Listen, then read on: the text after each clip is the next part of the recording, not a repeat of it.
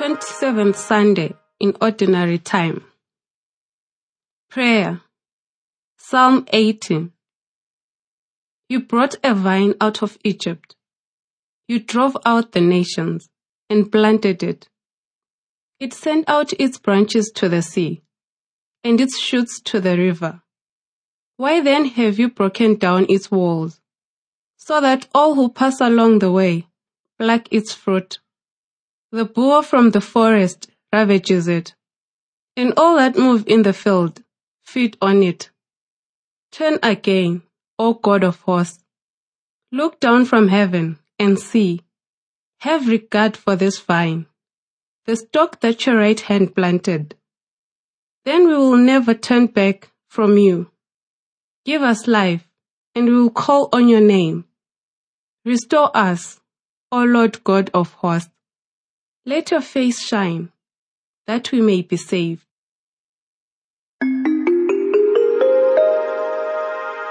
Reading the Word. First reading, Isaiah chapter 5. Let me sing for my beloved, my love song concerning his vineyard. My beloved had a vineyard on a very fertile hill. He dug it and cleared it of stones and planted it with choice vines. He built a watchtower in the midst of it, and he hewed out a wine vat in it. He expected it to yield grapes, but it yielded wild grapes. And now, inhabitants of Jerusalem and people of Judah, judge between me and my vineyard. What more was there to do for my vineyard that I have not done in it? When I expected it to yield grapes, why did it yield wild grapes? And now I will tell you what I will do to my vineyard. I will remove its hedge, and it shall be devoured. I will break down its wall, and it shall be trampled down. I will make it a waste. It shall not be pruned or hoed, and it shall be overgrown with briars and thorns. I will also command the clouds, that they rain no rain upon it. For the vineyard of the Lord of hosts is the house of Israel, and the people of Judah are his pleasant planting. He expected justice, but saw bloodshed, righteousness, but heard a cry. Second reading, Philippians chapter 4. Do not worry about anything, but in everything by prayer and supplication, with thanksgiving let your requests be made known to God. And the peace of God, which surpasses all understanding, will guard your hearts and your minds in Christ Jesus. Finally, beloved, whatever is true, whatever is honorable, whatever is just, whatever is pure, whatever is pleasing, whatever is commendable, if there is any excellence, and if there is anything worthy of praise, think about those things. Keep on doing the things that ye have learnt, and received and heard, and seen in me, and the God of peace will be with you. Gospel. Matthew chapter 21. Jesus said, "Listen to another parable. There was a landowner who planted a vineyard, put a fence around it, dug a winepress in it, and built a watchtower. Then he leased it to tenants and went to another country. When the harvest time had come, he sent his slaves to the tenants to collect his produce. But the tenants seized his slaves and beat one, killed another, and stoned another. Again, he sent other slaves, more than the first, and they treated them in the same way. Finally, he sent his son to them, saying, 'They will respect my son.' But when the tenants saw the son, they said to themselves, 'This is the heir. Come, let us kill him and get his inheritance.' So they seized him, threw him out of the vineyard, and killed him. Now when the owner of the vineyard comes, what will he do to those tenants?" They say to him, "He will put those wretches to a miserable death, and lease the vineyard to other tenants, who will give him the produce at the harvest time." Jesus said to them, "Have you never read in the scriptures, the stone that the builders rejected has become the cornerstone? This was the Lord's doing, and it is amazing in our eyes. Therefore I tell you, the kingdom of God will be taken away from you and given to a people that produces the fruits of the kingdom."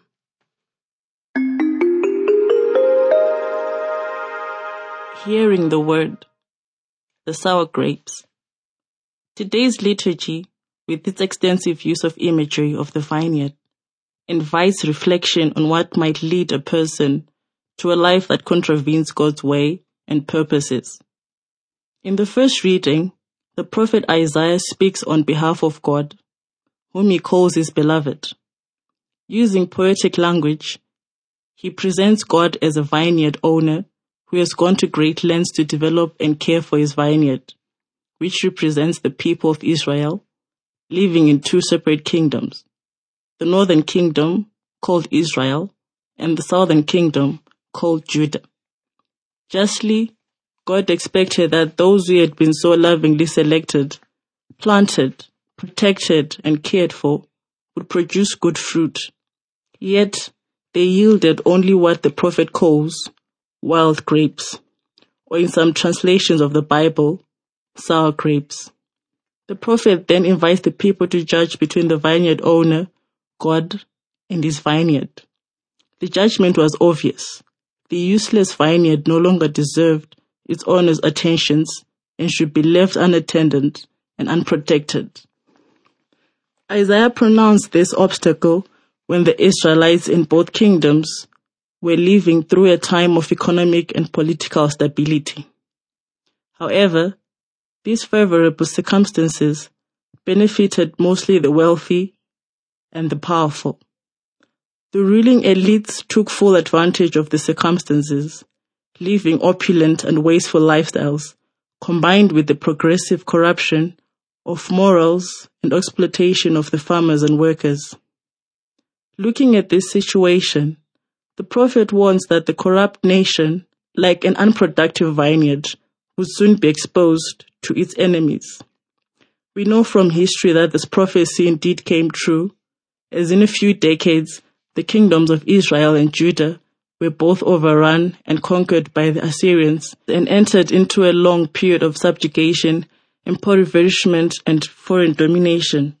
The unethical and excessive lifestyle of the elites brought disaster upon the entire nation because the leaders and many ordinary people, while enjoying the benefits of the well-kept vineyard, produced only sour grapes of unrighteousness and injustice. In the first reading, therefore, the wild or sour are a result of the short-sighted self-centeredness which stops a person from using the benefits given to him or her for the advantage of the broader community. The second reading comes from the concluding section of the letter of the Philippians, where Paul issues a number of specific instructions regarding community life. In the passage read today, he makes two specific recommendations regarding good and harmonious relationships, which he refers to as peace. First, he focuses on peace with God. He recommends rejoicing, prayer, supplication, and thanksgiving as a way to experience the peace that comes from God, leading to tranquility in one's heart. Paul knows fully well that problems and deficiencies experienced daily may easily lead a person into a state of perpetual dissatisfaction and bitterness towards everybody, including God. This results in constant grumbling, frustration, and anger. These are the sour grapes which pollute the human heart and make peaceful relationship with God impossible. By recommending the attitude of prayerful thankfulness, Paul aims to prevent such bitterness from arising in the hearts of his faithful.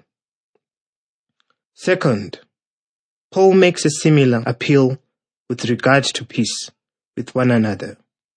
What is true about the relationship with God is also true about the relationship to others.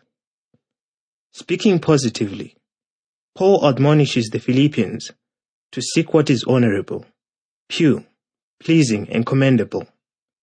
In other words, a Christian acts in a manner that builds relationships instead of focusing on the imperfections of others, on what is negative and disruptive. A Christian should pay attention to what is positive and beneficial. Such focus will prevent bitterness and sour moods from disrupting the community.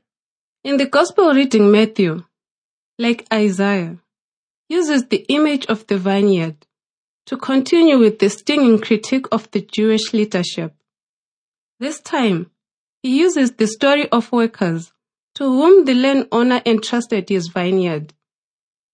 Just like in Isaiah, the landowner himself developed and secured the vineyard and subsequently leased it to some farmers. Yet the very farmers who benefited from the owner's work chose to keep the entire produce for themselves and even killed the landowner's servants. Eventually, intending to seize the vineyard for themselves, they even killed the owner's son. Once again, like in the passage from Isaiah, those about whom this parable was told were called to pass judgment. And again, the judgment was obvious.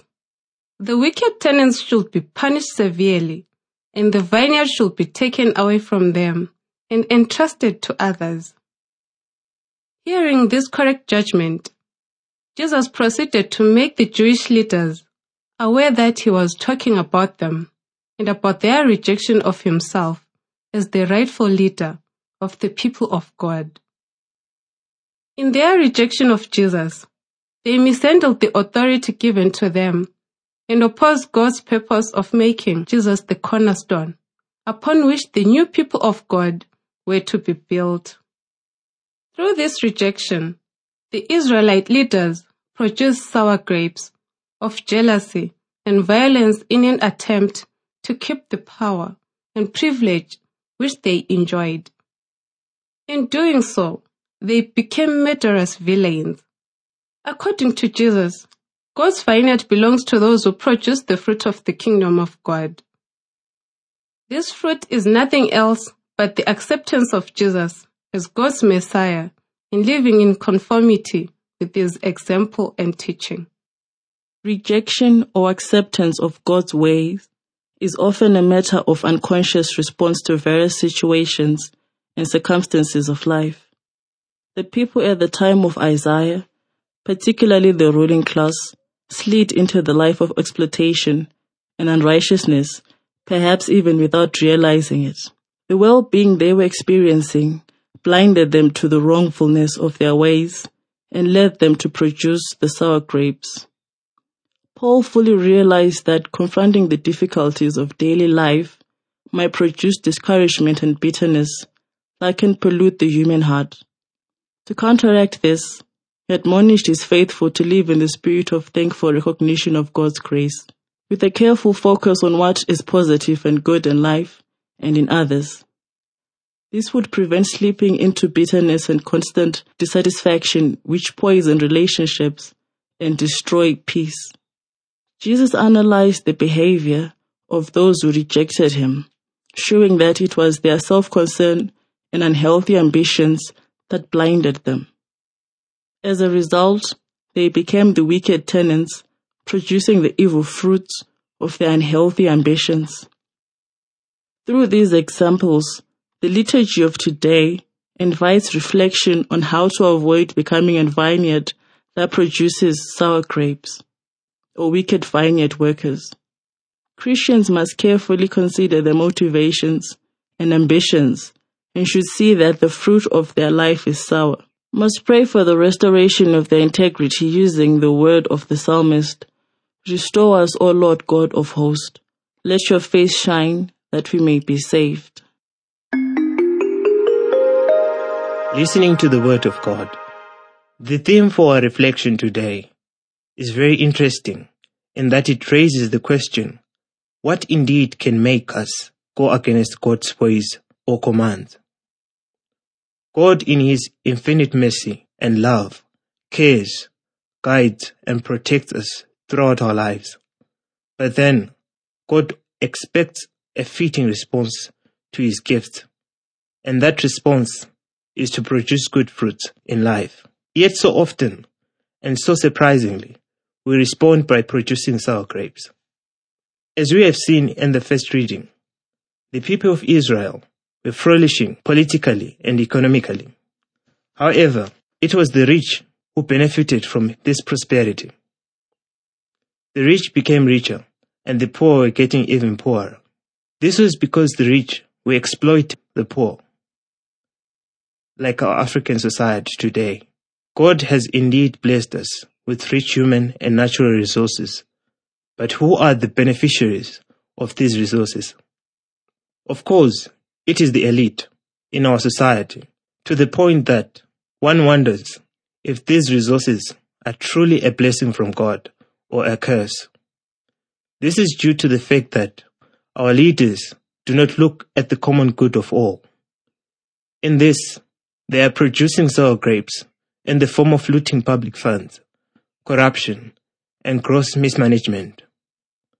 The resulting chaos leads to wars, terrorism, and economic migration. Thus the joy of living, being a youth, in our land eludes us. Yet we are the future leaders of this great continent. As Christians, we need to be very attentive when we are doing well, because we can forget about the source of our prosperity and begin to produce sour grapes that will nourish no one. St. Paul in the second reading reminds us of the need to be optimistic and thankful, even in the midst of such difficult situations as described above. He reminds us of two very important things. First, we need to develop a good and harmonious relationship with God, which he calls peace. We can do this by prayer, supplication, and gratitude. If we develop these attitudes, then we can experience serenity. The crisis in our society can make us reject God's ways because we feel bitterness or anger towards God for not acting. In the extreme, this makes youth join terrorist groups or to take substance abuse. Such acts will surely yield sour grapes. Paul knew full well that the difficulties we experience in life can make us grow cold and bitter towards God. So he urged his faithful to be thankful. In the same way, if we remain open and thankful to God, even in the midst of crisis, we can prevent bitterness from overtaking us. A Nigerian proverb says, God gives nothing to those who keep their arms crossed. This means that it is within our capacity to avoid producing the bitter fruits, no matter what we face in life. Jesus tells us that the kingdom of God is meant specifically for those who produce good fruits. This entails accepting Jesus and following his example and teachings. His words are the sure way to becoming a vineyard that produces the sweet and desirable fruit that can make the world rejoice.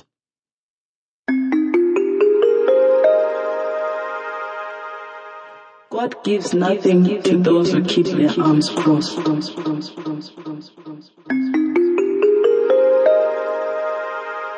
Action. Self-examination. For who or what have I said thank you to God since the beginning of this day? What are the good grapes that I have within me as a follower of Jesus? And which are the sour grapes that I need to get rid of? Response to God. As a Christian today, I am reminded to be always thankful to God in every situation. I will learn to always count my blessings by looking at the positive side of life. Response to your world. Write or call your parents or friends who have done something good to you and that you forgot to thank them for. As a group, let each person take a paper and pen and write down blessings that they have received from God, for which they have forgotten to thank Him. Afterwards, all should offer a prayer of thanksgiving to God.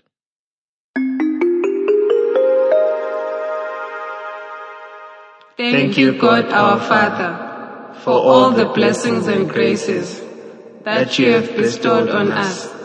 We are sorry for the moments when we have failed to say thank you. Help us in our daily activities to always remember, give thanks to you, for all that we are and have come from you. We ask this through Christ our Lord. Amen.